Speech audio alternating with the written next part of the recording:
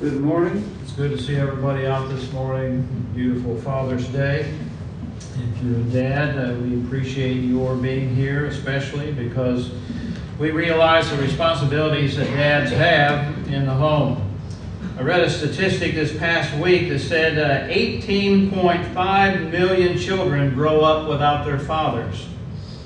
Now, some of that, I'm sure, comes from broken homes, fathers who have abandoned their children, unwed parents, and then also death. I'm sure it's taken the fathers out of some homes. But I also read that 85% of children and teens with behavioral disorders come from fatherless homes, and that 70% of all adolescent patients in drug and alcohol treatment centers originated from homes without fathers. I listened to Bill Bennett, who was a Secretary of Treasury at one point, and he was talking about fathers, and he talked about the shootings that are taking place, where mass shootings have happened, and sometimes it's young people that have done those things. And he pointed out that 90% of those, 95% I believe it was, come from broken homes. And so when we talk about the home, and we sometimes say that fathers aren't necessary, and we see that many times in society that they accept that and try to push the father away and remove him out of the home, we realize that that's not part of God's plan. God intended for fathers to be a very important part of a child's being brought up in life, and to be successful and productive. And so God realizes what a home needs. Dr. James Dobson told the story that when he was 3 years old, that he said he lived in a one-room house, one-room bedroom apartment, and his little bed was located next to his parents' bed. And his dad said that it was not uncommon that during the night that he would waken and hear a little voice whispering, "Daddy, Daddy." And then he would reply, "Hold my hand." My dad would reach across the darkness and grope for his little hand, finally engulfing it in his. And said the instant that he encompassed his hand, his arm would go limp, his breathing was deep and regular, and he had gone back to sleep. All he needed to know was that his dad was there. It's an honor to be a father. And in a society that we see where dads are many times made fun of, but yet God says that they're important. We can look at all the things that we can see that a father does. The father protects his daughters from abuse, protects his sons from violence, protects his wives from awful things that could happen, protects the neighborhood from intrusion and disorder. The fathers are the primary providers. Although we know many mothers work, still the father provides the most. Sons learn male responsibility from their fathers. They learn how to achieve and suitable assertiveness. They learn independence best from their fathers. When daughters enjoy their father, she experiences a healthier femininity, and she will feel worthy of love. And she's able to trust. Daughters who are able to trust men normally grow and marry trustworthy men. Fathers also provide stimulating and exciting rough and tumble play within limits. Children learn that biting and kicking and other forms of physical violence are not accepted during those rumble and tumble playtimes. And they also learn that when enough is enough, it's time to stop. A study among Texas prisoners showed that 90% of inmates did not play as a child with their dads, or they played abnormally. And that the majority of prisoners also had little relationships with their fathers. Fathers stress the survivor skills of competition, challenge, initiative, risk-taking, and independence. In contrast, mothers emphasize social integration, relationships, and personal well-being. Fathers focus on their children's long-term development, while mothers focus on the immediate situations. Fathers stress justice, fairness, and duty based upon rules. Mothers stress sympathy, care, and helping based upon relationships. Children learn the healthy use of power from father and love from mother. Researchers Wesley and Epstein in 1970 said those things about parenting. I think that we see that fathers are needed. Fathers are very important to the family. But does that mean that a father is always going to do the right thing? I think all of us that are dads realize that we're not always going to do the right things, and sometimes we make mistakes. And I guess you might say that when a situation arises that we have to deal with, we have a 50-50 chance of getting it right. So fathers will fail. But more often, we don't care to admit it. But what we need to understand, we make mistakes. We fall short. And we'll often wonder if those mistakes that we make, what impact it is going to have on our families. But that's part of being a dad. We learn from our mistakes. I remember years ago someone called and they wanted to quit doing something in the church because they had made a mistake. And I said, "You have children, don't you?" "Yes." "Have you ever made a mistake when it comes to telling your children what to do, giving them advice?" "Oh, yeah." "So did you quit being a dad?" "Well, no." "Then why quit doing what you're doing now in the church?" We make mistakes as dads. Sometimes we give poor advice. I remember, I've probably told this story before, when Elizabeth was in daycare at one point. There was a kid that was spitting on her all the time. She'd come home mad every day. This kid spit on her. I said, "Well, the next time he does it, you just haul off and you deck him." Went in to pick her up one day, and she said something had happened. We got home and she said, "Well, I was in the timeout chair." And I said, "What?" Well, I'd always told her, "Well, if I find out you're in the timeout chair, you're in trouble." "Well, I only did what you told me to do."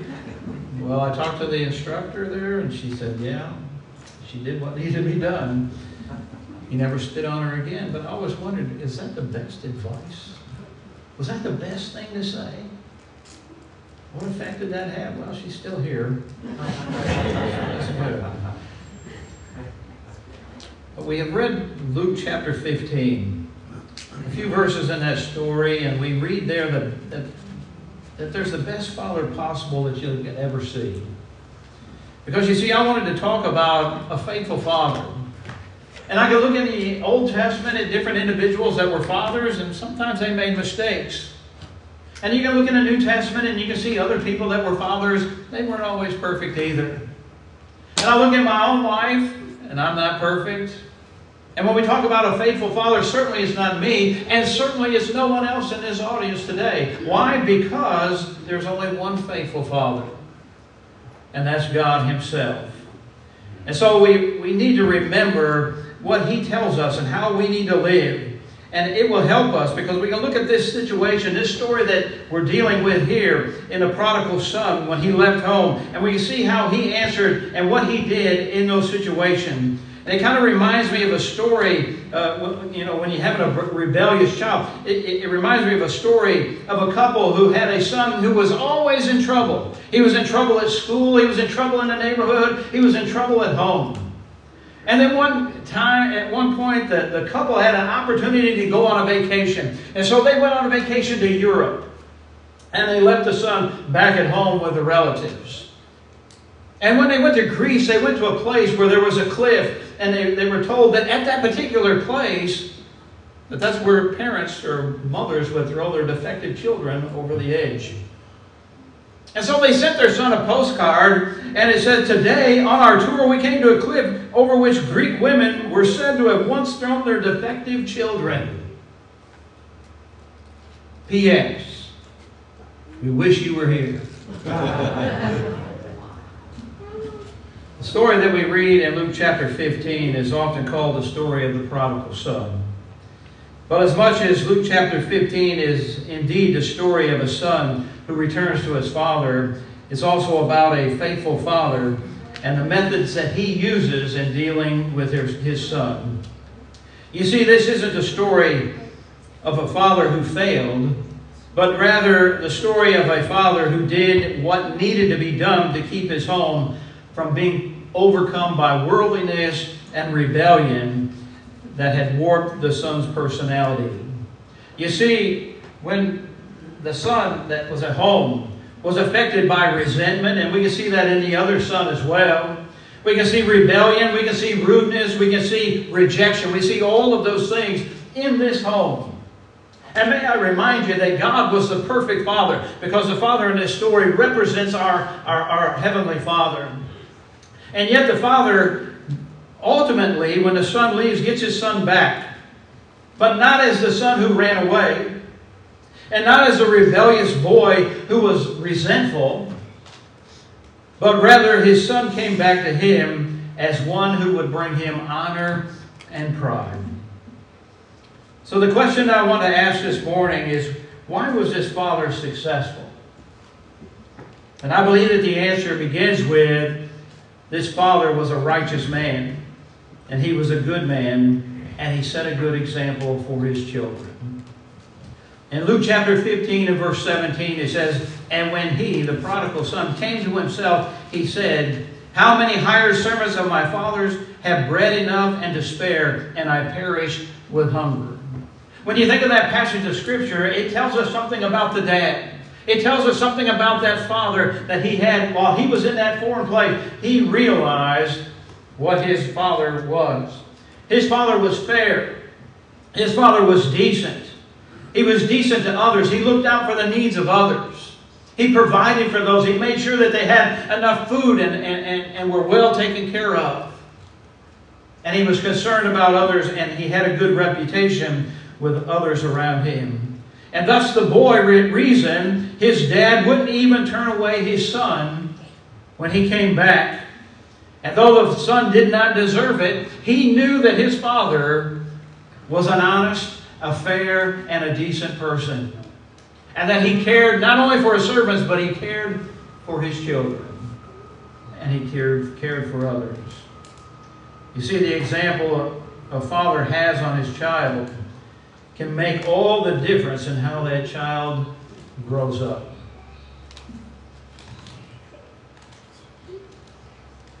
John Winokur, in a book titled Fathers, had interviewed different celebrities, talking to them about their relationship with their father. For example, he quotes broadcaster Ted Turner, who shares a memorable story of his dad. And Ted Turner says that he got a job when he was young, and he was making $50 a week. And his father was charged him $25 a week out of that $50. And Ted thought that was an awful lot, and he said that to his dad, and his father said, "I think $25 is good, considering you live here 7 days a week, and you eat our food, and you enjoy our place. If you don't like it, you can move out. You can find somewhere else to live." Now, what kind of man did Ted Turner grow up to be? He's difficult. He's hard. He doesn't play well with others. Seemingly, the focus of his life is money and power. So he learned his lessons well from his father. But then there's another man, Chichi Rodriguez. You might remember him, golfer. He was in the book also. And this is a story that he relates because he had a great reputation, Gigi did. And the memory of his father is this.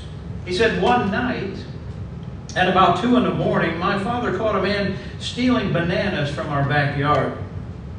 He went over to the man with a machete, took the bananas, cut a bunch in half and said, here, you can have it. And then he said, from now on, if you need anything from the back of our house, you come to the front. Now, what kind of example do you think that was for Mr. Rodriguez? Parents, we have a responsibility and we need to set the right example. And we see, I believe, that this father set the right example for his sons in our story of Luke the 15th chapter. So first of all, this faithful father set a good example for his sons.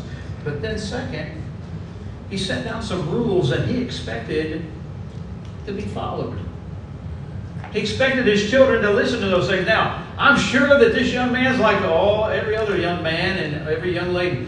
Sometimes the rules at home are just unbearable. They don't even make sense to us. But yet they're there for a reason. And I'm not sure what the prodigal son didn't like about living under his dad's roof, but I'm convinced it included the fact that he couldn't live the way he wanted to live. That he couldn't do the things that he wanted to do. And that's obvious because when he got his inheritance, he went off and wasted it on riotous living, as it says in the King James Version. So he was doing things that he shouldn't have been doing, and he wasted his money on those things. Things that he couldn't do at home. So the boy demanded his inheritance, and he announced that he was leaving. Maybe like some. I can't wait till I'm 18 and I'm out of here. You give me my money, Dad, and I'm gone. And so he demanded his inheritance and announced that he was leaving home.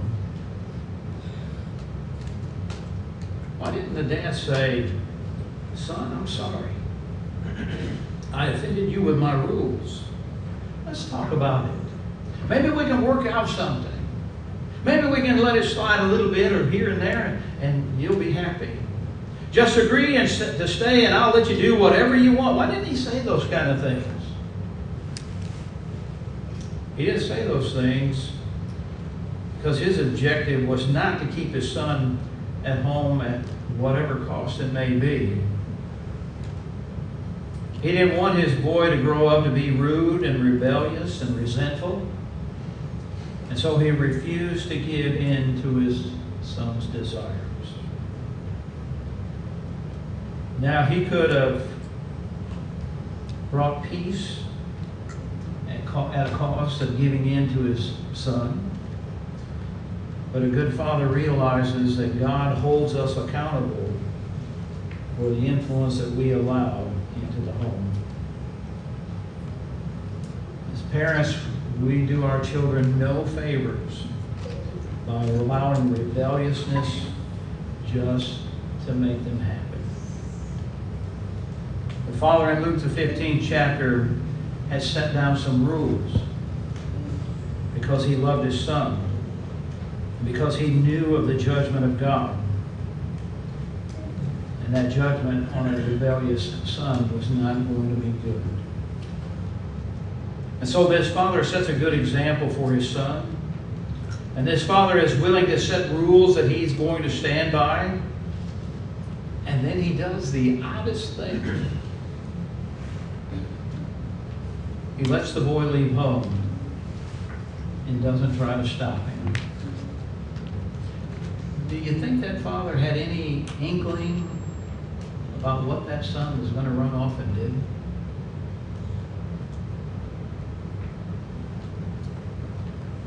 Why didn't he try to stop him?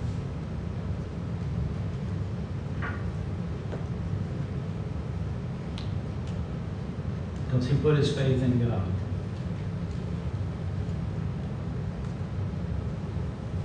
Remember, this dad is rich.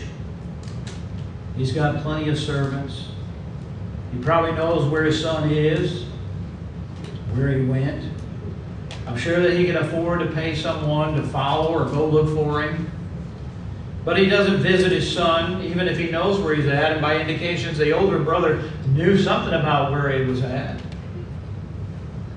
But he doesn't send money to his son either. He could simply help him to get by in life. He just let him go.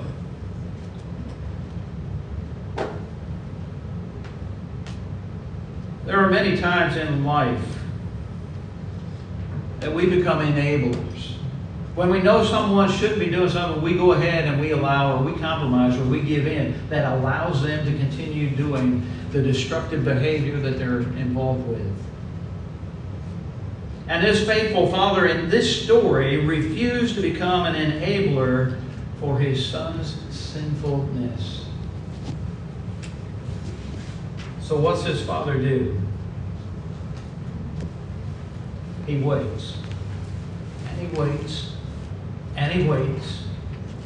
And he watches. He's always looking down the road in hopeful expectation of his son's return. In Luke chapter 15 and verse 20. It says, and when he was yet a great ways off, his father saw him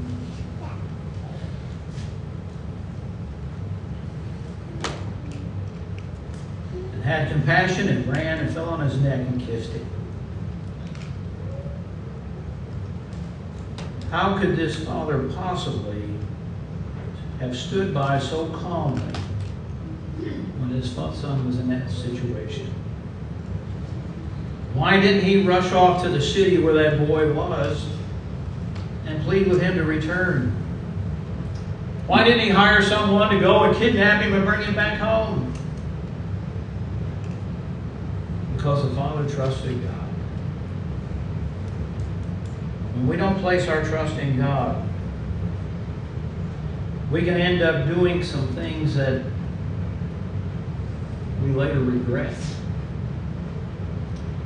We need to trust God when it comes to forgiveness. You know, sometimes we look in the Bible and we see scriptures that talk about forgiving each other, and we say, well, you don't know what that person did. Or we look at the Bible and it tells us that we need to help an individual, and we look at it, well, look at the situation that they put themselves into. And we just don't trust God.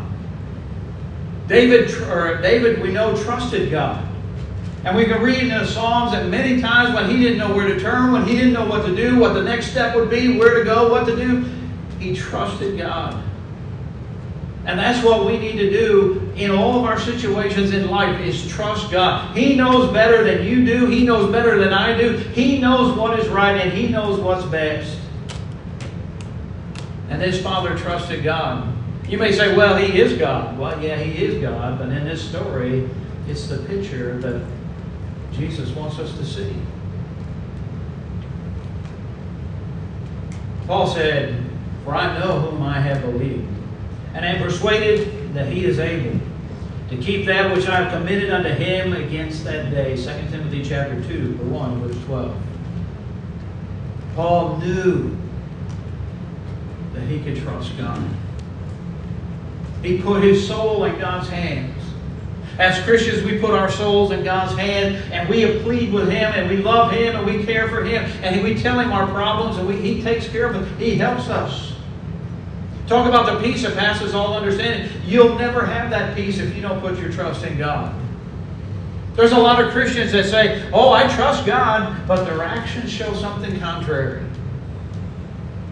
The question is, do you really trust God? Do you really trust him with your soul and the souls of your family? That you're going to teach and bring up your children in the ways of the Lord, as we're told in Ephesians chapter 6. Where we're told, fathers, provoke not your children to wrath, but bring them up in the nurture and the admonition of the Lord. What kind of example are you as a father? Are you being what you should be? Do they see your faith in your life?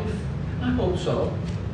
And yes, sometimes we make mistakes. Sometimes our faith may falter. Sometimes we may doubt. But what happens in the end? Do we come back? Are we stronger?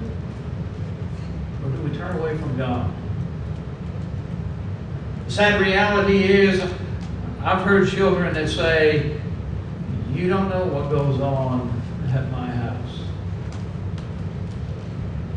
As Christians, we're not just Christians here. We're Christians at home, in our relationships with each other, and we're supposed to be trusting in God. Paul realized that he had learned from experience that he could trust God. I've visited people who became angry at God or became angry at the church. And I asked them, what did God do? Has Jesus ever done something that's hurt you? Well, no. Has God ever done anything that's hurt you? Well, no. Then why are you mad at Him? Why are you taking it out on Him?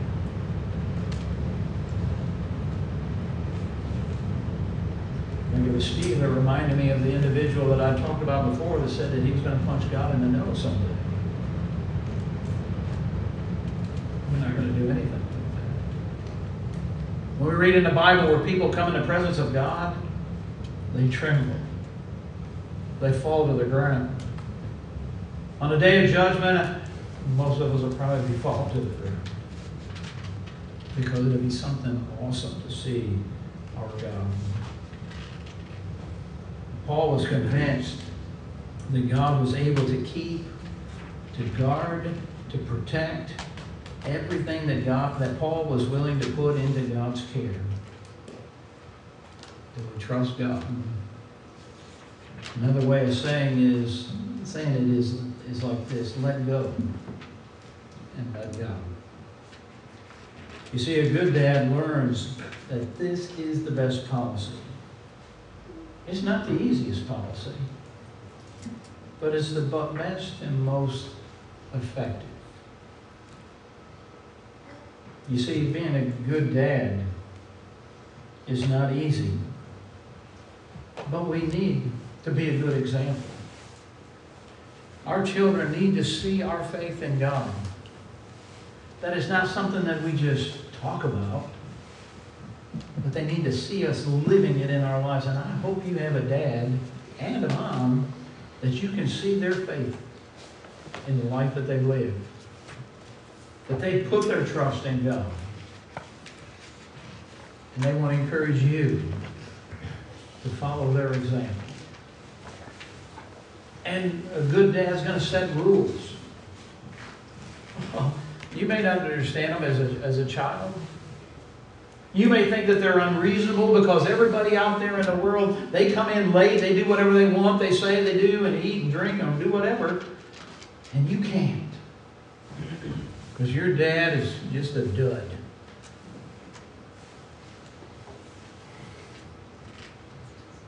Someday you'll thank him for those rules. You may not verbally say it, but just look in the mirror and smile when you think of me telling you that.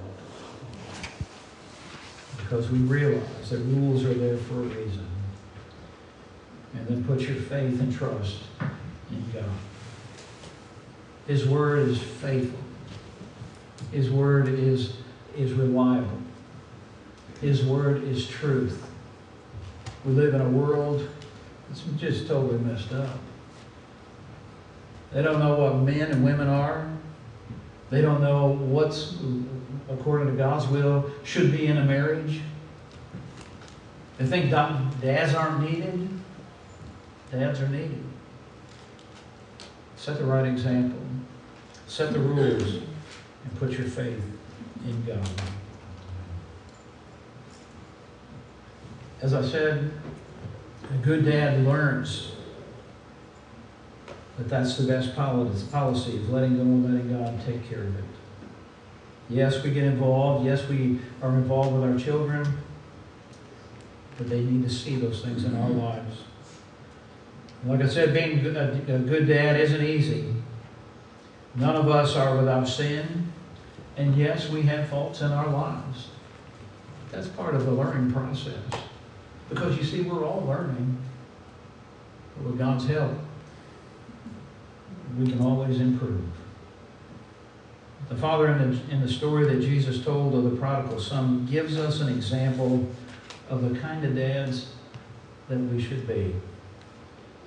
If we're going to be successful, we need to learn to be like that Father, our Heavenly Father. And then we will be successful. In that story, we see that when that son returns, that father ran. He was looking for him. He ran, fell on his neck, and kissed him. That's the picture that we see, that when we've gone astray from God, that He wants us to come back.